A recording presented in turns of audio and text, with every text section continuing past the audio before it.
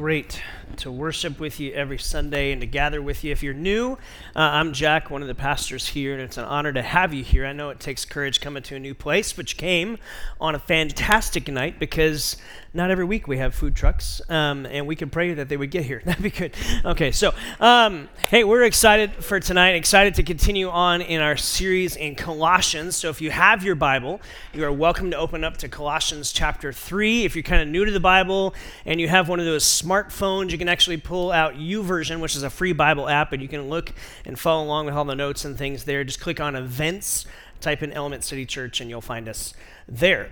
So as we make our way there to Colossians 3, as we kind of get into Colossians, I do want to take a second and remind you about a couple things that are coming up that we just want to make sure that you're aware of and that you would join us in. And so one of those is Good Friday. We are actually doing a Good Friday service, a Good Friday worship night in conjunction with Element City Church and U City Church.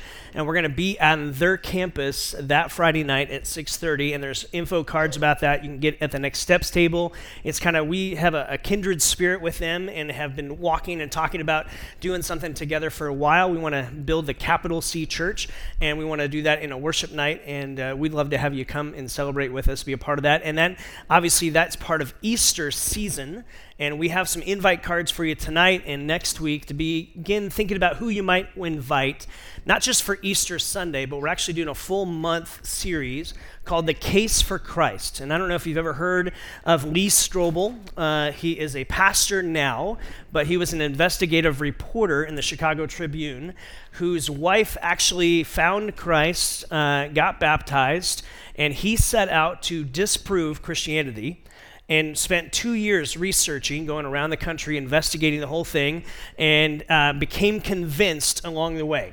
And he gave his life to Christ. And kind of this is his story a little bit. The movie's actually coming out in a few weeks. We're not going to the movie, but you're welcome to go see it. But we're going to spend a few weeks looking at the credibility of Christianity and kind of looking at The Case for Christ as a book that Lee wrote.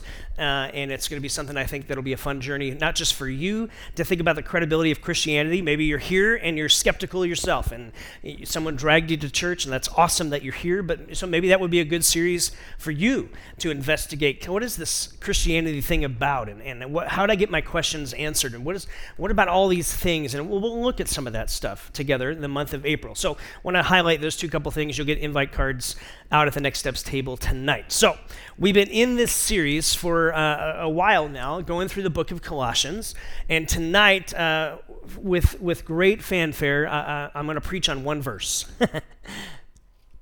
Really thought that would get more of a laugh. Okay, thanks, appreciate that. Okay, so because I'm only preaching on one verse, let me do a little bit of a recap to kind of catch you up on a few things. So if you haven't been here, obviously you can always go back online, Element City Church, click on messages, and you can find the stuff there and watch that if you missed some that you want to go back to, or if you want to repeat or rerun. But we looked the last few weeks at chapter 3. See, Paul is a pastor, and he's a teacher at heart. He's a shepherd at heart. And what he wants is for this early church then, and for really the early church and for us even today, is to understand good theology. Understand, okay, who Jesus is. It matters who he is. It matters the significance of what he did and who he is and how he lived in the cosmos and in everything. It matters. And so he's going to lay out great theology. In most of Paul's writings, he spends the first part of the book kind of doing that, building theology that you can understand, okay, here's what we believe as followers of Jesus. Here's what we hang our hat on. And then in the second half of the books, usually, he'll go kind of this application, because he's a pastor and he wants you to have a heart that says, hey, I don't want to just know stuff. I want to have it transform how I now live. And so he's starting to play out, okay, here's how this application begins to work out. If you're saying and hanging your hat on Jesus, and this is all he's done for you, and this is what he wants to do in you, this is how it begins to play out in life. And we kind of looked the last couple of weeks at this, we called it kind of the spiritual clothing makeover, right? And we looked at some things. There's 3 lists of 5 things that he puts in chapter 3, where he lists out some vices that people kind of give themselves over to. And he says, look, these aren't things that are for your best. They're not God's best. You need to let these things go, because you've been redeemed. You've been saved by Christ in faith, and now you have a different identity. So these things are kind of clinging onto you, holding you back from what God really desires and his best that he wants for you, let these go. And then he has some virtues that he wants these things to be embedded more and more into our soul, to our spirit, to our character, to how we live and navigate life. And we looked at a few of those last week. So some things to put off and some things to put on. And then he kind of goes through a list of other things, and there's no way that he can capture every vice that's out there in humanity, every vice that surrounds us in our culture, and say, okay, don't do these things. And sometimes people look at Christians and go, okay, well, it's just a list of do's and don'ts. Well, no. It's a list maybe of some things, but here's what Paul's really trying to say is, look, you have a new life in faith, so of course you'd want to let go of some of these things and you'd want to put on these things because you have been given this incredible gift. And so you'd want to reflect that more and more. And so he walks through these things, and then he kind of comes to Colossians 3, verse 17. And here's the invitation for you tonight. Really simply, here's the challenge. I'm going to give it to you now and at the end. Here's the challenge for you this week. Memorize Colossians 3:17. Okay, so for some of you who are like tape A people, I'm going to put it on the screen in a second, and you're going to spend the next 5 minutes trying to memorize it, okay?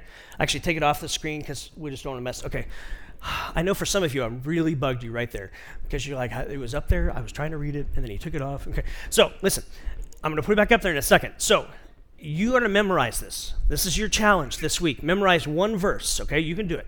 And then throughout the week, I just want you to kind of keep this rhythm, kind of keep repeating it to yourself, because what Paul is saying here is vital. It's not a list. It's a principle that he wants me to make a part of kind of guiding us in a life of faith. We talked about some practices a couple weeks ago, this idea of this practice of recognition. Recognize those things that are maybe out of alignment from God's best in your life. Recognize those good things that God's building in your life. Practice repentance, this idea of saying, hey, God, I know I'm out of alignment here. I agree with you I'm out of alignment, and I don't want to be. I want to be back right with you in this practice of replacement. I'm going to replace maybe some of these things by putting on some of these things and having them be more and more a part of my character. Keep following Jesus because Jesus always leads his followers to better things.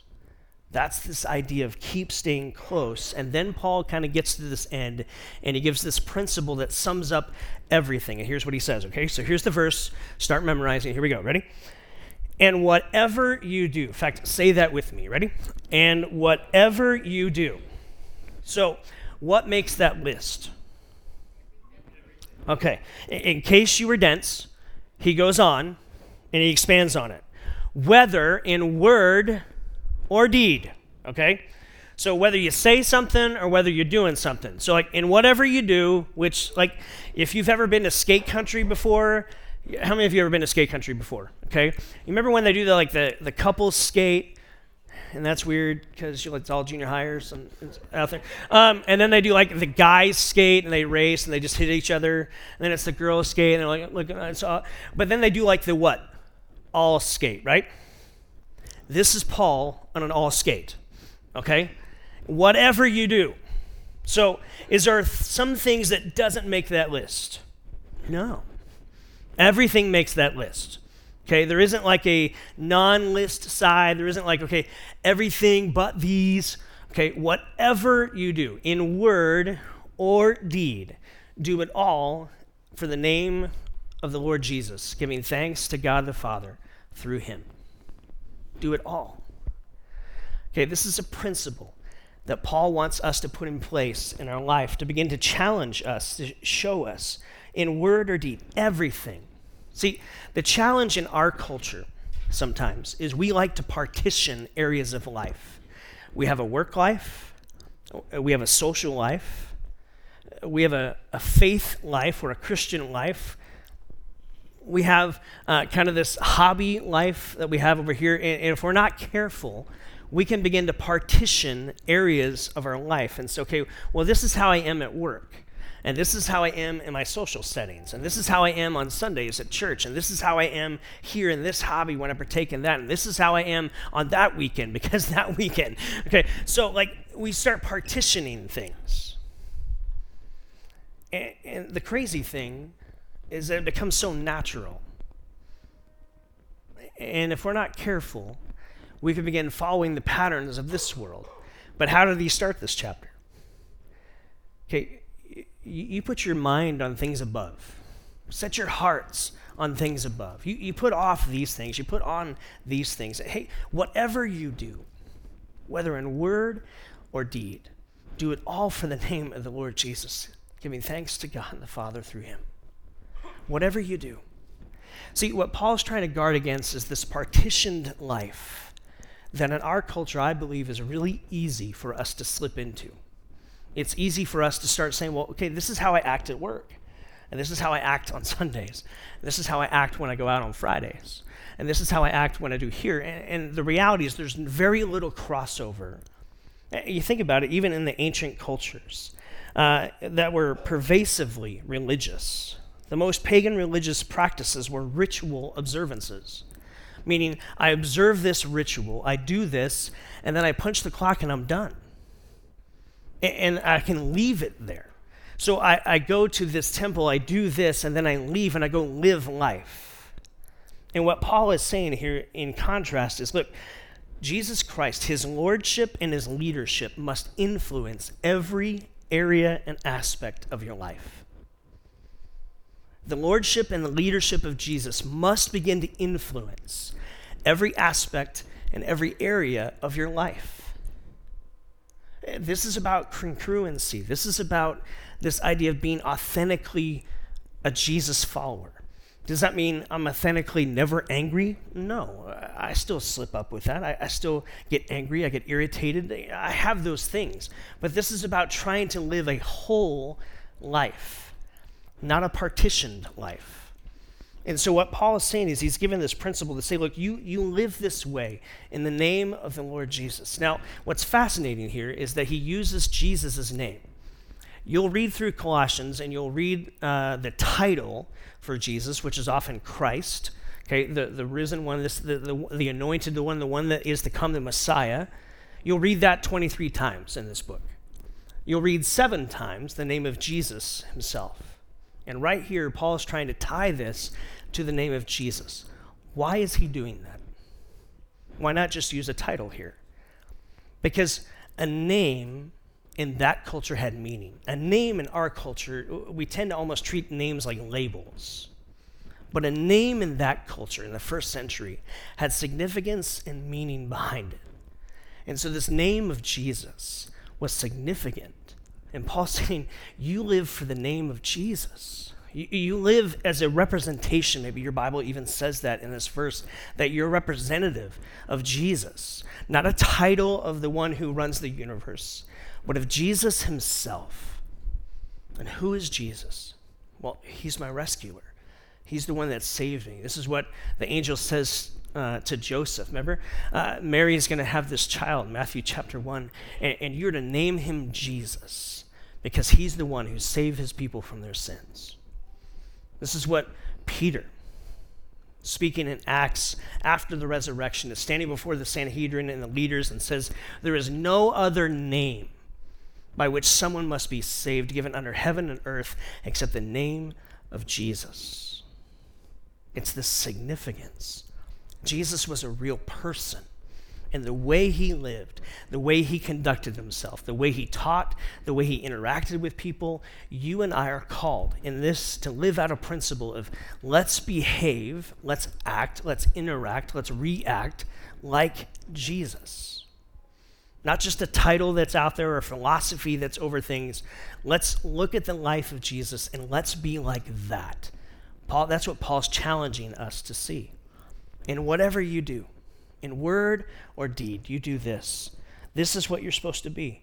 And so you let this be a guide of your heart. To do all in the name of the Lord Jesus is to pursue and value his interest in life over just your own. Meaning his interest, his values, his passions, his desires, his dreams. They've got to be on the radar of your life, not just your own. You have some. In fact, you've been given incredible gifts and incredible talents and incredible dreams and passions, and God wants to use those.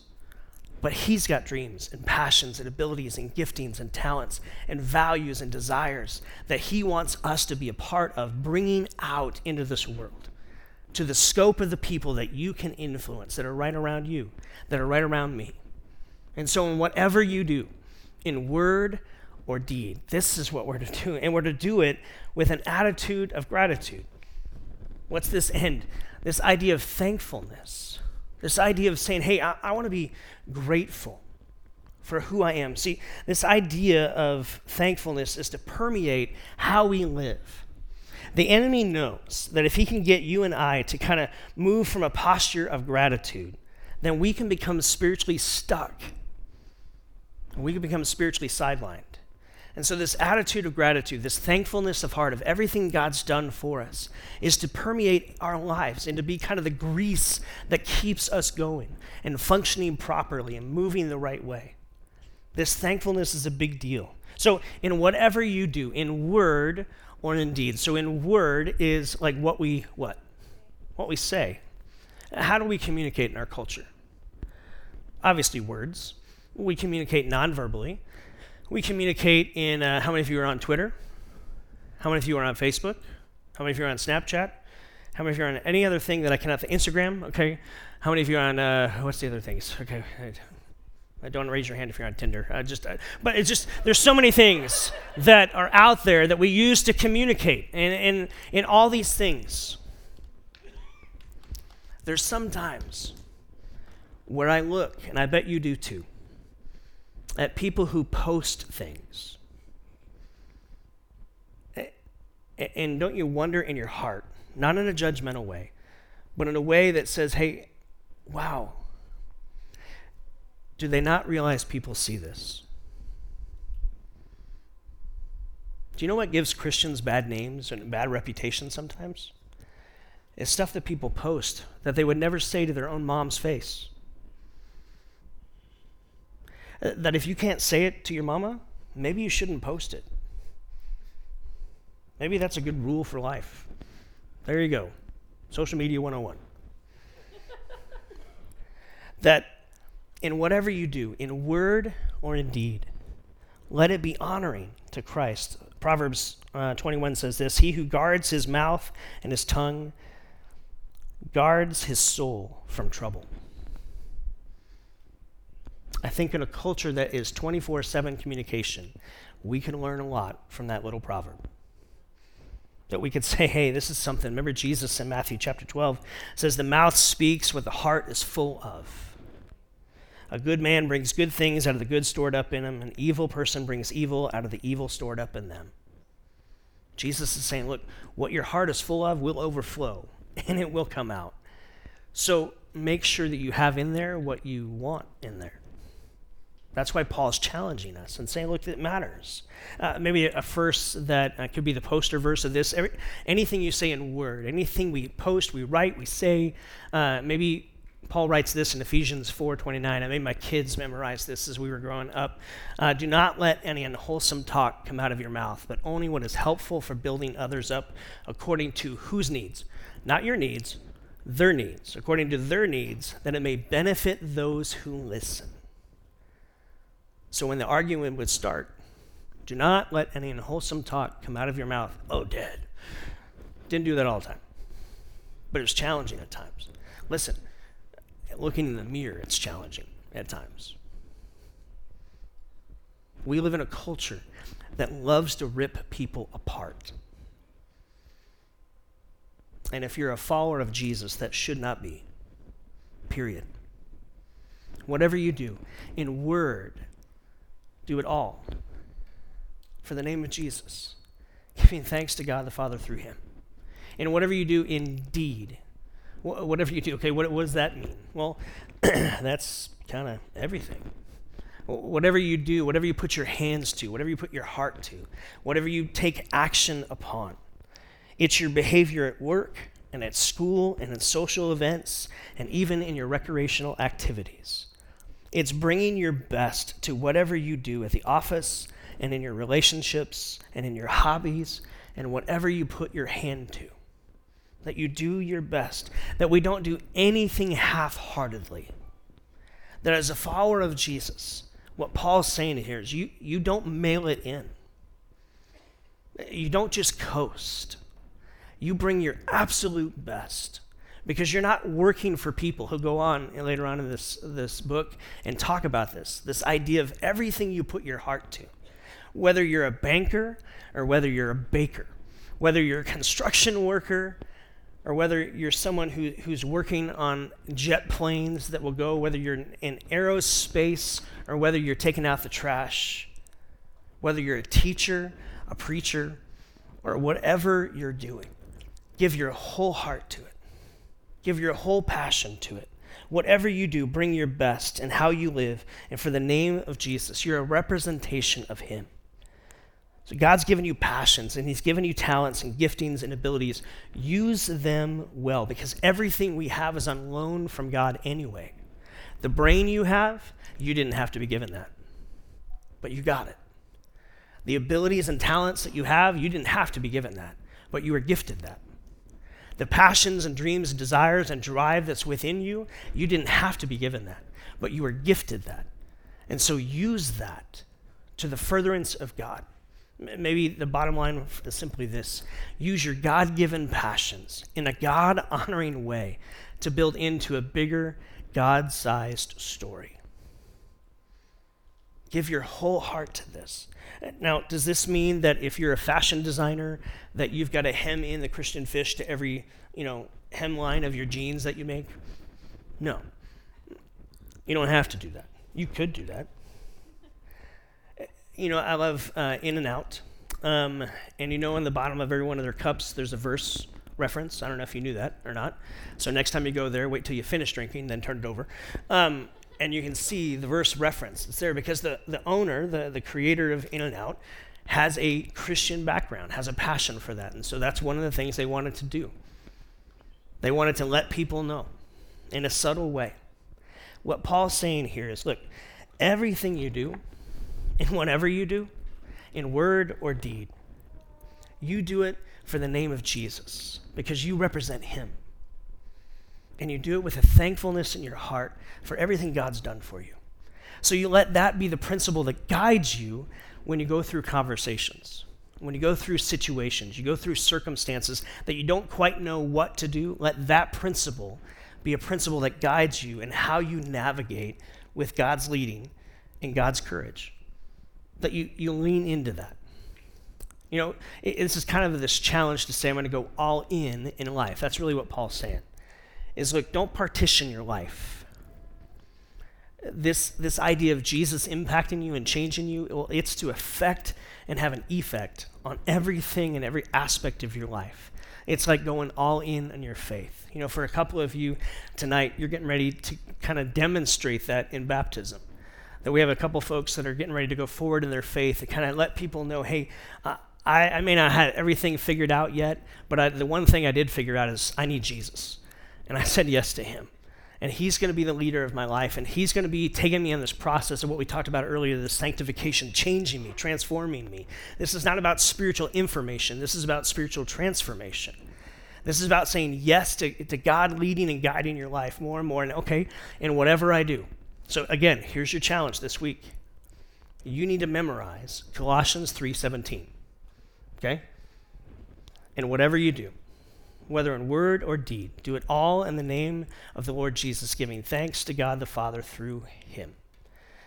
Let that be on repeat this week. And just see how it begins to influence the filter of how you see and navigate life. We're going to continue on in the service, kind of looking into a time of communion, kind of singing a song. I'll give a couple quick announcements, and we'll be off into partying. We're a church that loves to serve. We do that a lot around here. We're also a church that likes to have fun. And so we're going to do that a little bit tight. And so glad that you're here. And as we move to a time of communion, I'm going to ask the band to come back up. And here's the invitation, simply this. It's just creating some space. And maybe the moment for you tonight is simply taking 30 seconds to say, God, okay, is there anything in my life that's kind of been out of kilter, out of alignment with you? That, okay, if whatever I do in word or deed, I need to do it for you, Jesus. And so is there something that you're trying to tap me on the shoulder and say, hey, let's make some adjustments here? And if he's doing that, then lean in and say, okay, God, this week, let's start making some adjustments to that. If there's something he's calling to put more active into your life, what is that? And this week, begin taking some steps. God, whatever I do in word or deed, I want to do it for your name, Jesus. And I want to live with an attitude of gratitude for everything you've done for me. And so, Father, we pray that in these next few moments that we would just maybe hear one or two things from you that we need to adjust, we need to pursue. We're grateful that you're a God who loves us. We're grateful that you've given us the Lord's Supper to remember you by.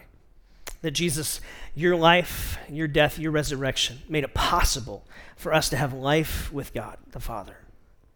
That it's through faith in you and you alone that sets us up to have a right relationship with God and to walk life with him. And so, Father, we pray for the two that are being baptized tonight. We pray that tonight would be a night that they remember the rest of their lives. That as they go public with their faith, that we would champion and cheer for them as a church. Father, if there's any here tonight that have never really stepped forward and said yes to Jesus, I pray that tonight would be a night that they would. That say, okay, I'm tired of kind of doing life my own. I want to investigate more of this guy, Jesus. I want to know more about him. Or maybe they would seek us out. Talk to the friend that brought him. Maybe there's someone here tonight that has never been baptized and they're like, you know what, I need to do that. And if not tonight, coming soon, that you would choose to do that. So, Father, as we remember in communion your life, your death, your resurrection, Jesus, that you empower us to live. Pray that you'd speak to us as we worship you in song, as we celebrate together tonight.